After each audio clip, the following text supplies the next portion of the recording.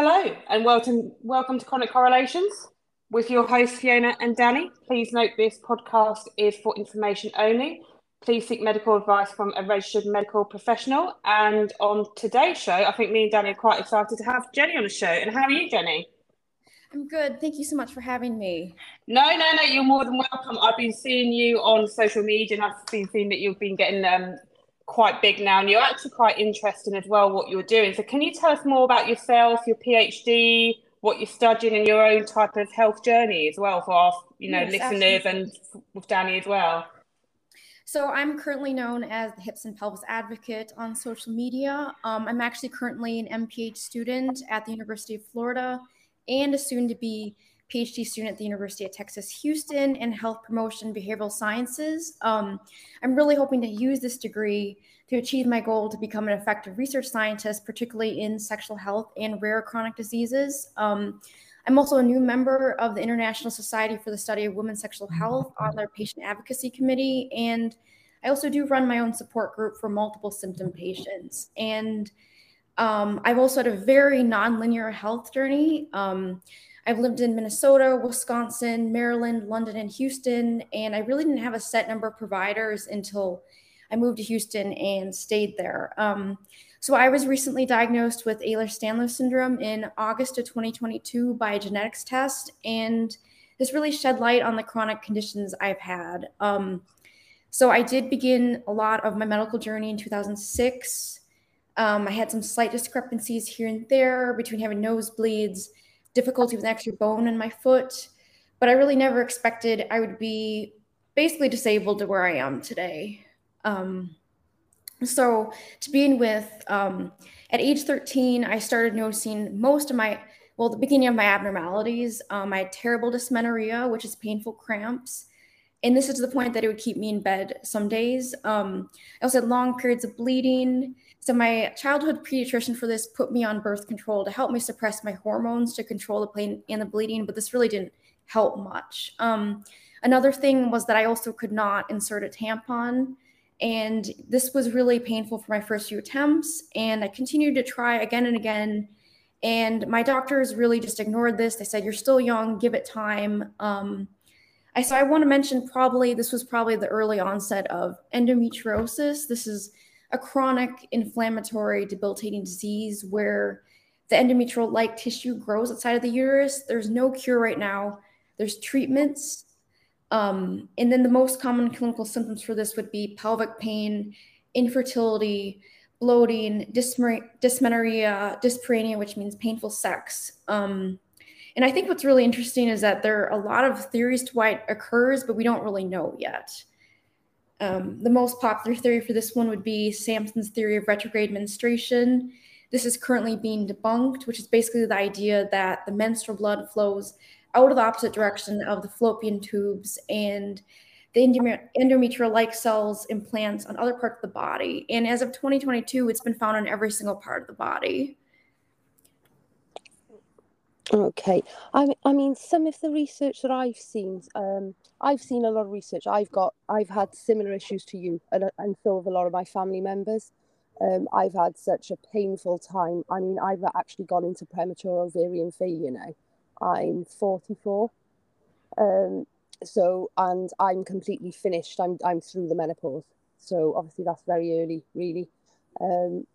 I suffered though for many years with extreme bleeding, heavy periods. The pain was immense.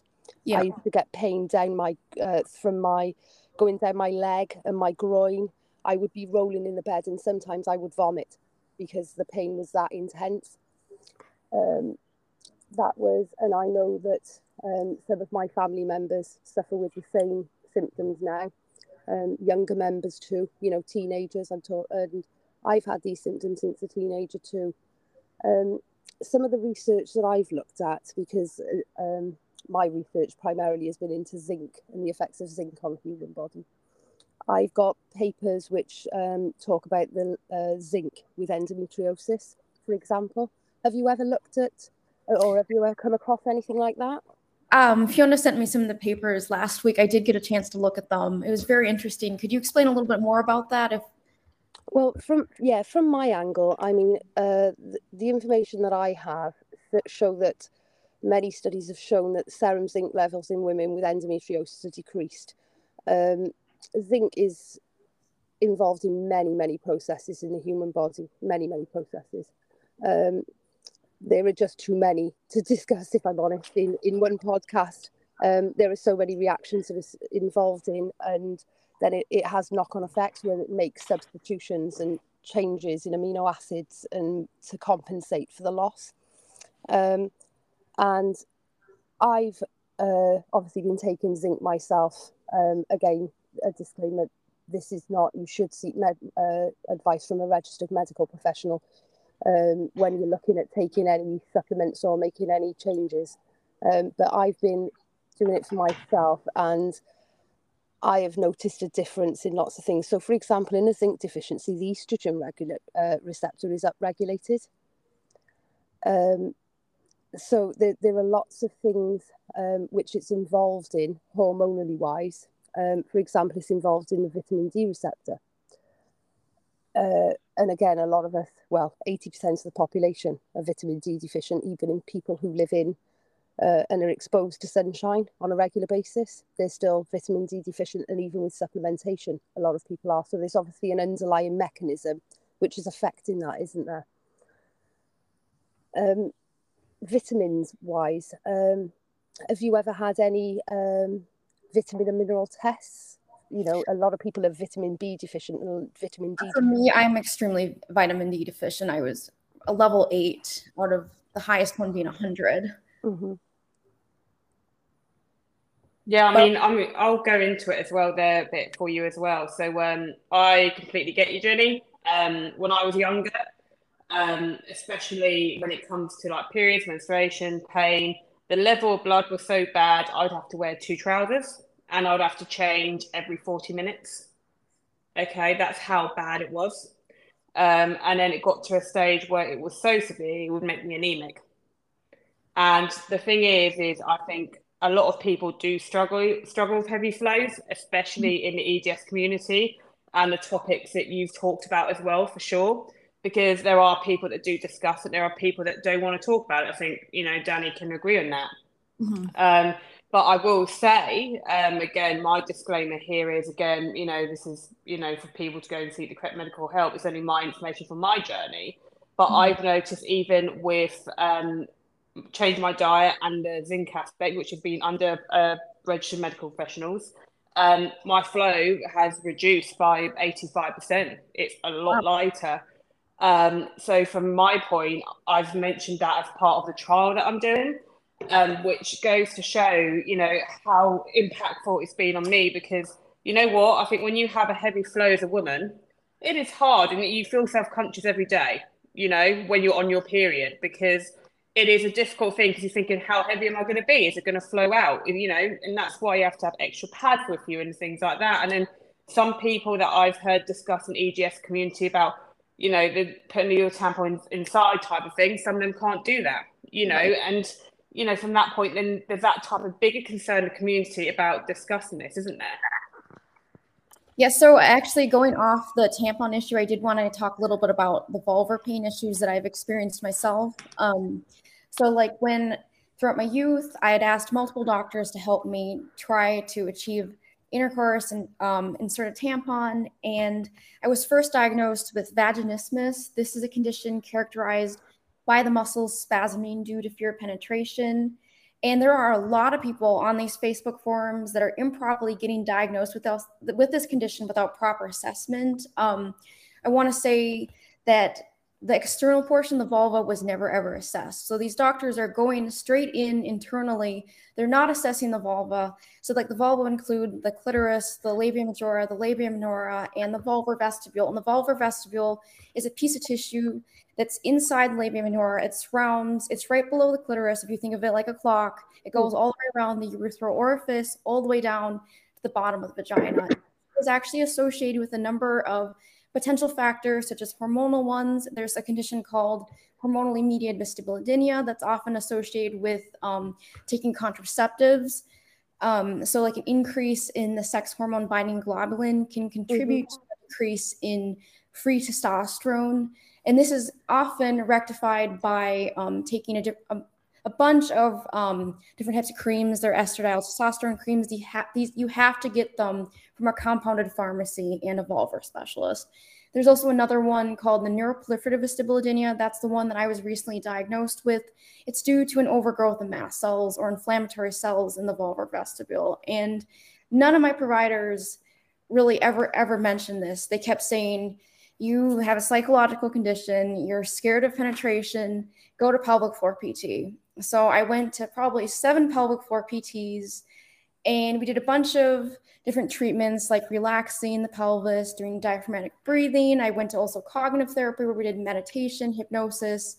And I'd been doing this probably for about 2 years nonstop. And as I was doing this, my body kept getting worse and worse. And I've even had, there was a good period of time and I couldn't even walk. And they were doing so much relaxation on the surrounding muscles of the pelvis that they completely neglected the hips. That was the biggest thing. And actually in 2021, I got a diagnosis of bilateral hip dysplasia, which is just basically shallow sockets surrounding the femoral head, cam impingement, which is a bony malformation of the ball and socket joint, and then also labral separation, where there's just kind of a separation between the femoral head and the acetabulum. And this was completely ignored. I'd been to several providers where they just told me, you know, your body's going to take a long time to recover from this. You just need to relax, go to cognitive therapy. And I absolutely could not even walk in 2021.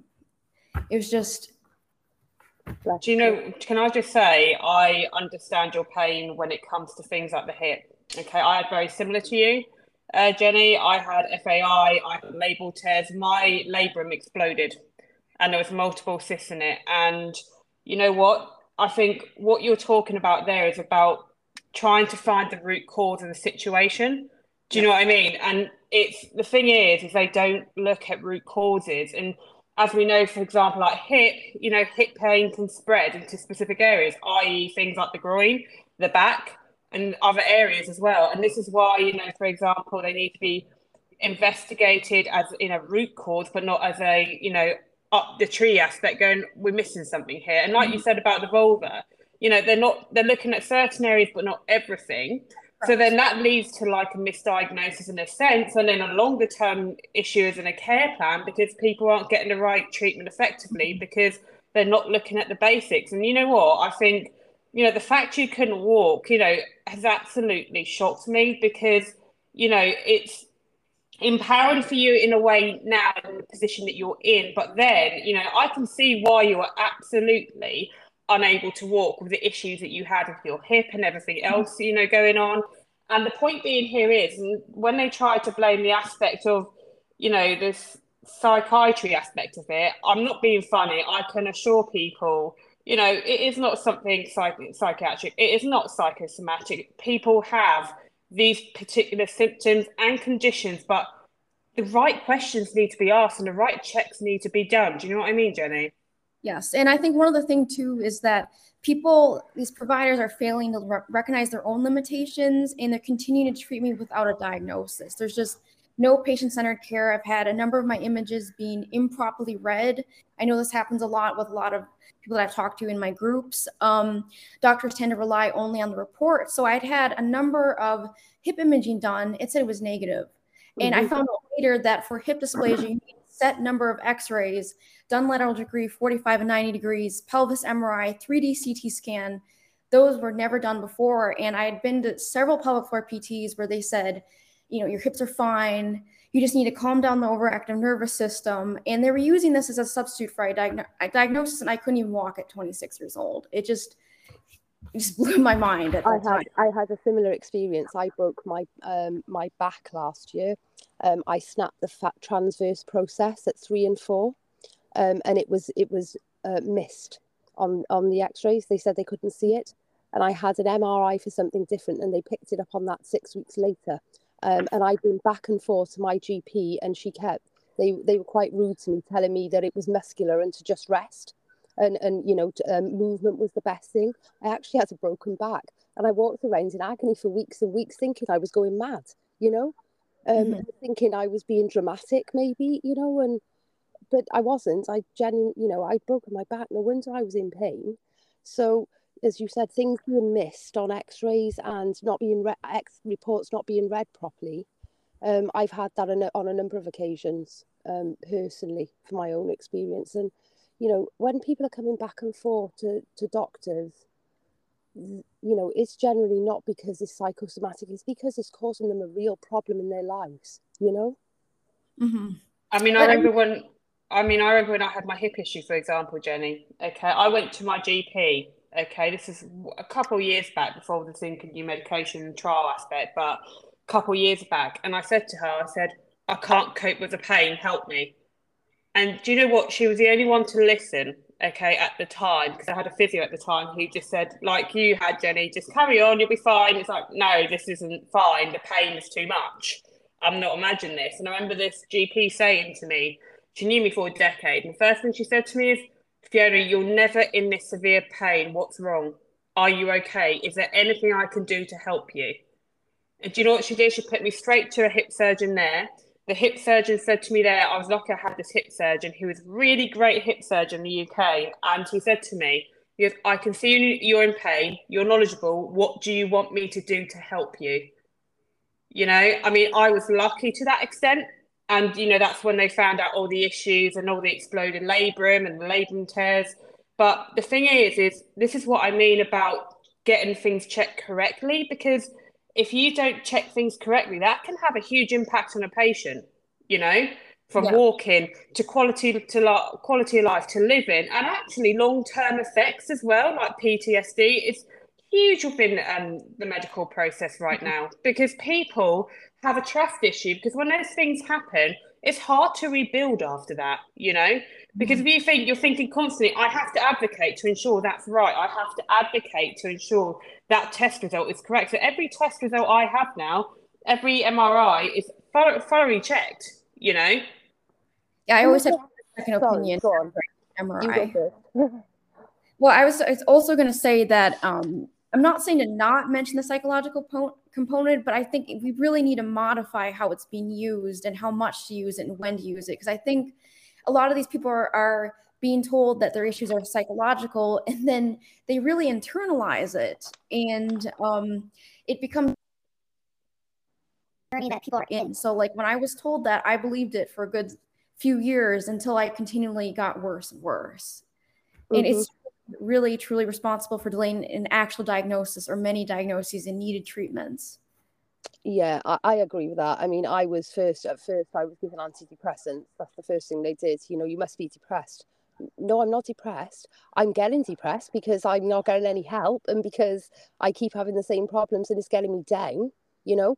But I'm not here because I'm depressed. I'm here because I'm having XYZ problems, which is making me feel rubbish, you know.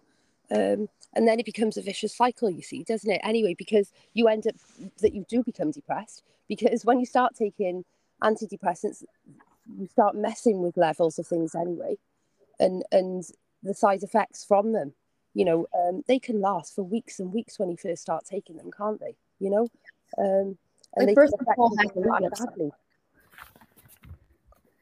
I was going to say that birth control, like for endometriosis and adenomyosis, we're being told to go on that. And there's a tremendous amount of side effects that are not being taken into consideration. Yes, I totally agree. I'm very concerned about the fact that lots of people have a predisposition to BRCA mutations because of genetics. And those things can influence those, you know, in a huge way. Because I've got family members who have had mastectomies. Two of my mum's sisters basically have had mastectomies because of breast cancer. So it concerns me, and I refused. Again, this is me personally, and you should speak to your own physician, but I personally refused hormone replacement since I've gone into menopause, because I am concerned that I may end up with breast cancer. I mean, I will say this as well. There's something called the BNF in the UK, which doctors, GPs use or consultants use, where it lists all the contradictions, side effects, and so forth. Even under the NICE guidelines in the UK and the BNF book, which is what I said all them doctors use and pharmacists use to prescribe, it does list all the contradictions in that, and it is important that they go and seek the correct medical advice. But to give you an example as well, my mum had breast cancer. As soon as she had it, they took the contraceptive pill away from me. Yeah. Because in the UK, Jenny, what actually happens is if you've had a family history of breast cancer, generally doctors, as a rule, will not like you on it because of the increased risk of the breast cancer risk. So from that point, that's why they generally don't like you on it. It is down to the physician because they decide upon that, if that makes sense, over the balance of each patient's comorbidities, issues, or family history, you know, which is why they have to go to the correct medical professional that looks after them. But in my situation, I can only speak of, that's what happened to me. Yeah, I think that, so I actually went to a physiatrist kind of before I got all my hips diagnosed, and she wanted to put me on a number of like antidepressants and different types of medications like gabapentin or Lyrica, specifically for nerve pain. And I said, those come with a lot of side effects. And she couldn't believe that I would not want to go on it. And it just was shocking. The side effects, as you said, because they target the GABA receptors, don't they, those medications? So I know like people gain weight with these, they feel extremely sluggish with them. It's just not a way to live. And I don't think that the benefits outweigh the cons sometimes with these. I mean, I agree. I mean, I'll give you an idea. After a particular surgery I had, I'm no longer on pain meds, but previous to this, I used to take anti-inflammatories, okay? And then basically I had an issue around that point. So then they put me on tramadol, right? Yep. And tramadol, for me, I was seeing monkeys with wings, right? And I've seen birds flying at me. And I remember saying this to my rheumatologist, and I remember he found the humour in it, because that's what I do. I find humour in these things. I said to him, I want to stop seeing flying monkeys, right? And I'll tell you what, that's what I mean about medications in this particular BNS book. Everybody's affected by them differently, like you said, Jenny. There is contradictions and side effects to all the medications. Some people respond well to them, some people don't. Do you know what I mean? Yes. And I wanted to actually say that, like, so I had some, have you heard of botox for pelvic floor? Yep. Yeah. So I had that at a clinic right when I was diagnosed with vaginismus. And this clinic claimed that they would have great success with me, and they told me I was a great candidate. And immediately after the procedure, I had these really adverse side effects. I had chills, fever for several days. My whole entire body basically collapsed. I had urinary urgency, pain in my lower abdomen, back, and groin, and nobody could figure out why that happened. The worst, on the consent form, the worst thing they said that could happen would just be a little bit of urinary incontinence. And they didn't know what to make of it at all. Did you get like UTI type symptoms then? I did. And also I think just because my hips were in the dorsal lithotomy position, that's another thing that a lot of us with EDS have, is when the legs are propped up, the hips tend to subluxate in the dorsal lithotomy. That's another thing that's always being ignored. Endometriosis surgeons often ignore that when people are having endometriosis surgery, gynecological surgery. The body positioning during surgery is so important. Yes. And I mean, I've experienced it for years. I didn't know what it was. It first sort of started, I think in my 20s, I first remember it, when I was pregnant, and I would get like the hip bone seemed to like catch, and I'd get a severe sharp pain in my hip. And I now realise, look, it was subluxing, and then I would feel it pop back in, but I would get extreme pain in the time in between, but it didn't last very long. But as I got older, it now sort of grinds, you know, and it pops, you know, it makes a clicking sound, a dreadful clicking sound every time I sort of lift my leg up and down. It makes an awful clicking sound, and you can hear the bone rubbing against the other one, and I can feel it grinding. And I mean, if we talk about things like, if we go on to sex then, for example, I mean, certain positions can cause an issue with things like that, can't they? I'm sure you'll agree. And it can be very painful. I've had cramps in my legs. I don't know if you guys ever have cramps in your legs, for example, from where it's like the circulation cuts off. I've had issues with my hips, just pain, basically. Just pain. So, and you know, it's where it moves out of the position. Again, since I've been taking the zinc, I have to say, things have been a little better. I seem to be tightening up. Would you agree, Fee? I think you said the same. Do you feel things are tightening? I mean, from my point, I mean, right now I measured it yesterday. I've lost about 17% hypermobility. So what I mean by that is I'm less flexible, 17%. So for me, I have tightened up a lot more. But going back to things like, you know, positions and stuff like that, you know, before all this, like in my younger years, like my 20s, early 30s, I would have a lot of issues in specific positions, or for example, a lot of time bleeding in sex as well. I'll put it out there because I think that's an important thing to talk about. And also, you know, pain as well, because, you know, a lot of people in the EGS community have that, the women especially. I was told, so I had colposcopy treatment when I was 19, and I had quite a lot of colposcopy treatments, and they told me that when my cervix was like a sponge, and when they pushed on it, that it bled, basically. I've always had problems as well with smear tests and speculums. They're very painful to me. I get like I'm having severe period pains. I think the problem for me is like the stirrups, because my hip surgeon actually told me when you're doing any type of gynecological surgery, have your hips in the 90-degree flexion, 45-degree adduction. And the smaller the adduction, like 30 to 35, is best for people with like hip dysplasia or hip abnormalities. And I really think that we should start giving patients more breaks during like surgeries or exams to not keep those legs extended in those positions for an extended period amount of time.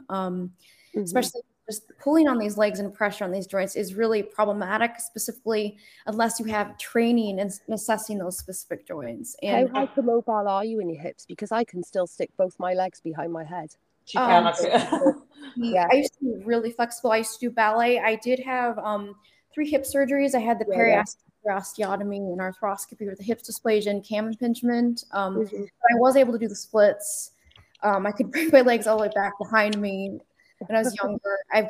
As I've aged, I've gotten very stiff, but I was very flexible as a child. I mean, I will say about surgical positions and treatment positions. So when I had multiple surgeries, i.e. like I've had knee surgeries, hip surgeries, enough hip surgeries to write a book on. So, you know, I mean, like even like with me, you know, after the hip surgery, it was pretty, you know, hectic in the sense of, you know, like you say, you're put in a certain position, if that makes sense, and you have to stay in that position for a certain amount of time. And, you know, and then when you come out of that, you know, your legs do feel tight, you know, let's be honest, like the hip aspect, because you're in that position for a long time. So I do agree with you in that front, you know, that there needs to be like a change of position or a resting position, especially with the EGS type of joints. Have you ever had like your hips pulled by like separate like physios or like doctors? Because I've had my whole entire body examined, and actually just recently in November I had someone pull pretty hard on me, and that really caused a lot of pain. I couldn't walk for maybe like 7 to 8 weeks, and it's just really problematic because they don't have training in hip dysplasia, and they're going to do these exams. They're doing like the Fader exam, the flexion, adduction, internal rotation exam, and they're just yanking on the hips. And my hip surgeons use their hands gently. They're not putting their whole body weight into me. And I really have had a lot of issues with those really rough exams. I mean, I will agree in that front. When they first originally do those particular basic hip examinations to check for, you know, FAI and things like that, if you don't have a doctor that understands EGS, they can be quite aggressive with it, I'm going to say. And then, I mean, I remember when I had the first one, they went, did this hurt? Yank. And I'm like, ow, yes, you know. But then when I had a particular EGS hip specialist, he was really good. And do you know what he said? So before he even did the exam, the way I walked in, have you heard about the C sign, Jenny? I have. Yeah. So basically the C sign, when I walked in, you know, he said to me, he goes, even before I do the test, you've got the C sign because of how you're holding your hip.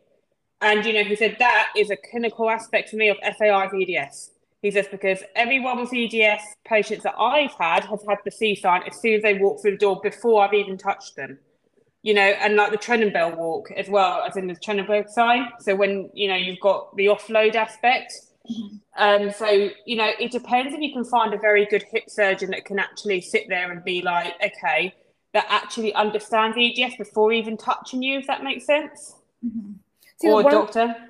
One of the things I did want to say is that I've actually never been formally diagnosed with EDS. I am 99.9% sure I have EDS, but none of my doctors ever mentioned it ever to me. And even with the bilateral hip dysplasia, still they didn't think I had it. Yeah, I mean, I originally got my diagnosis after a particular surgery of waking up during a surgery and the tourniquet ripping off my skin, and then severe issues from this particular surgery. But then that led, I was quite lucky because at the time I had an anaesthesiast and she knew what EDS was, if that makes sense. So I was quite lucky in the sense of that when she actually noticed what was happening on the table, the first thing she said to me was, right, you need to go to this rheumatologist. This is why. You know, so I was lucky I met her, the anaesthesiast, because without her, there would have been a huge problem, you know? How many doctors would you say that you've seen to get to where you are now? Now, I mean, I've talked to people about this, okay?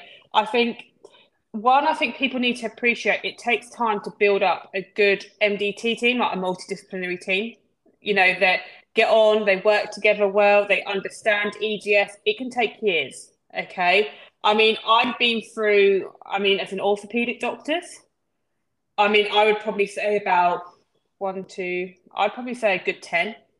Because in the UK, you don't always get the same one, you see, if that makes sense. You get all given different ones depending on what issue. So from that point, I'd say around about 10 I've been through as an orthopedic. I've probably seen out of that. I was going to say, I've probably seen about 50 doctors in the last 3 years, and it's been